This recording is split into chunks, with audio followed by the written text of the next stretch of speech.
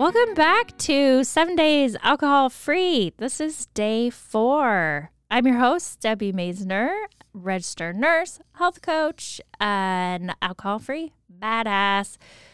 You are at the halfway point. Well, it depends on if your glass is half empty or half full. So I'm going to say half full, like you're kind of over the halfway point. So that's fantastic.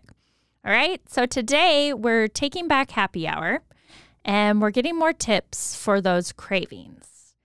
All right. So what is happening in your body? Right now, most of the physical symptoms of alcohol withdrawal are gone.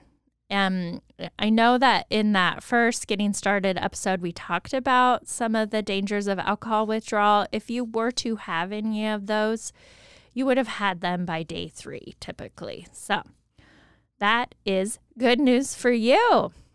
Okay, so today we're taking back happy hour, and I'm going to give you some more useful tips to battle cravings. Cravings are sneaky little monsters, but they're temporary, which is great. So this is kind of like riding the waves of cravings, but also having some fun. So let's start with happy hour, which is fun.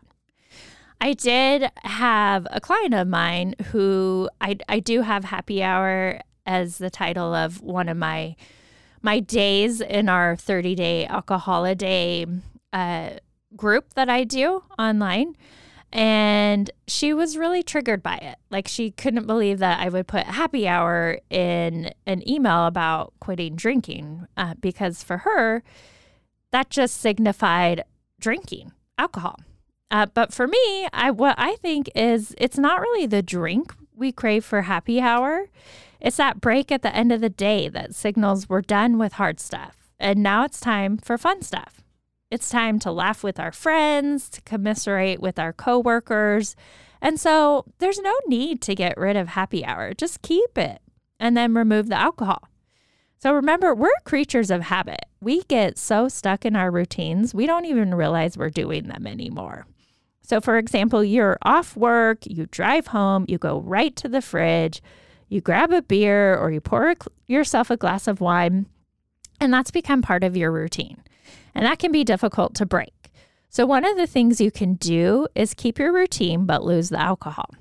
So keep that routine, come home, go to the fridge, but grab a different drink. Maybe even get a non-alcohol beer or a non-alcohol wine, or you can make yourself a fancy mocktail. You can even pour it in a wine glass. So you're still doing the same routine, but you're taking out the alcohol. And for some people, this is extremely effective.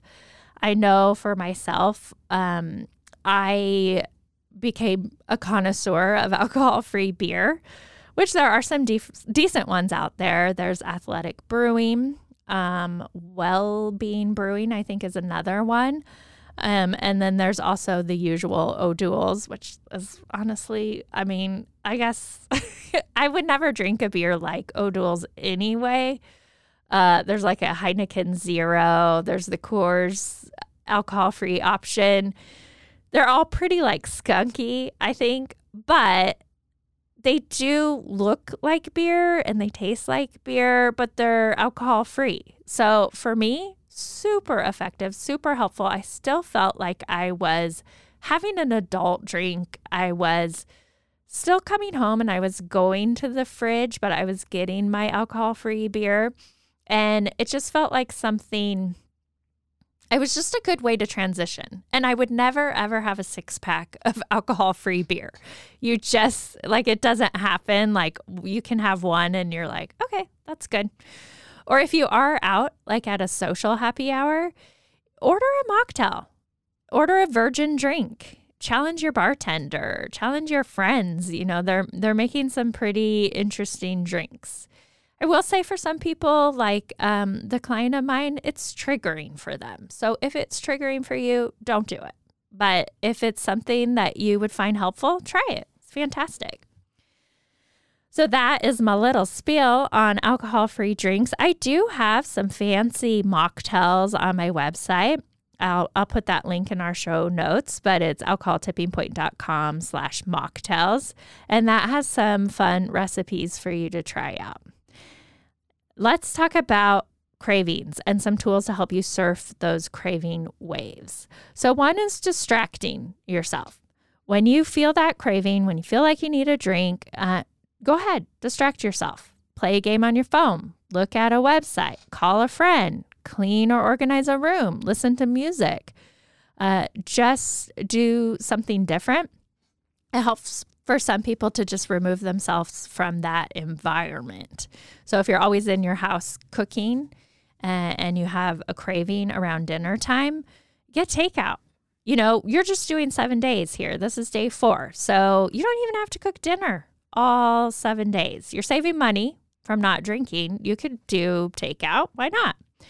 I did have someone who, for her first, I can't remember how long. I want to say it was more than a month, but she didn't cook dinner at all. Her husband, who must be a saint, cooked dinner every night because she just needed to remove herself from that environment.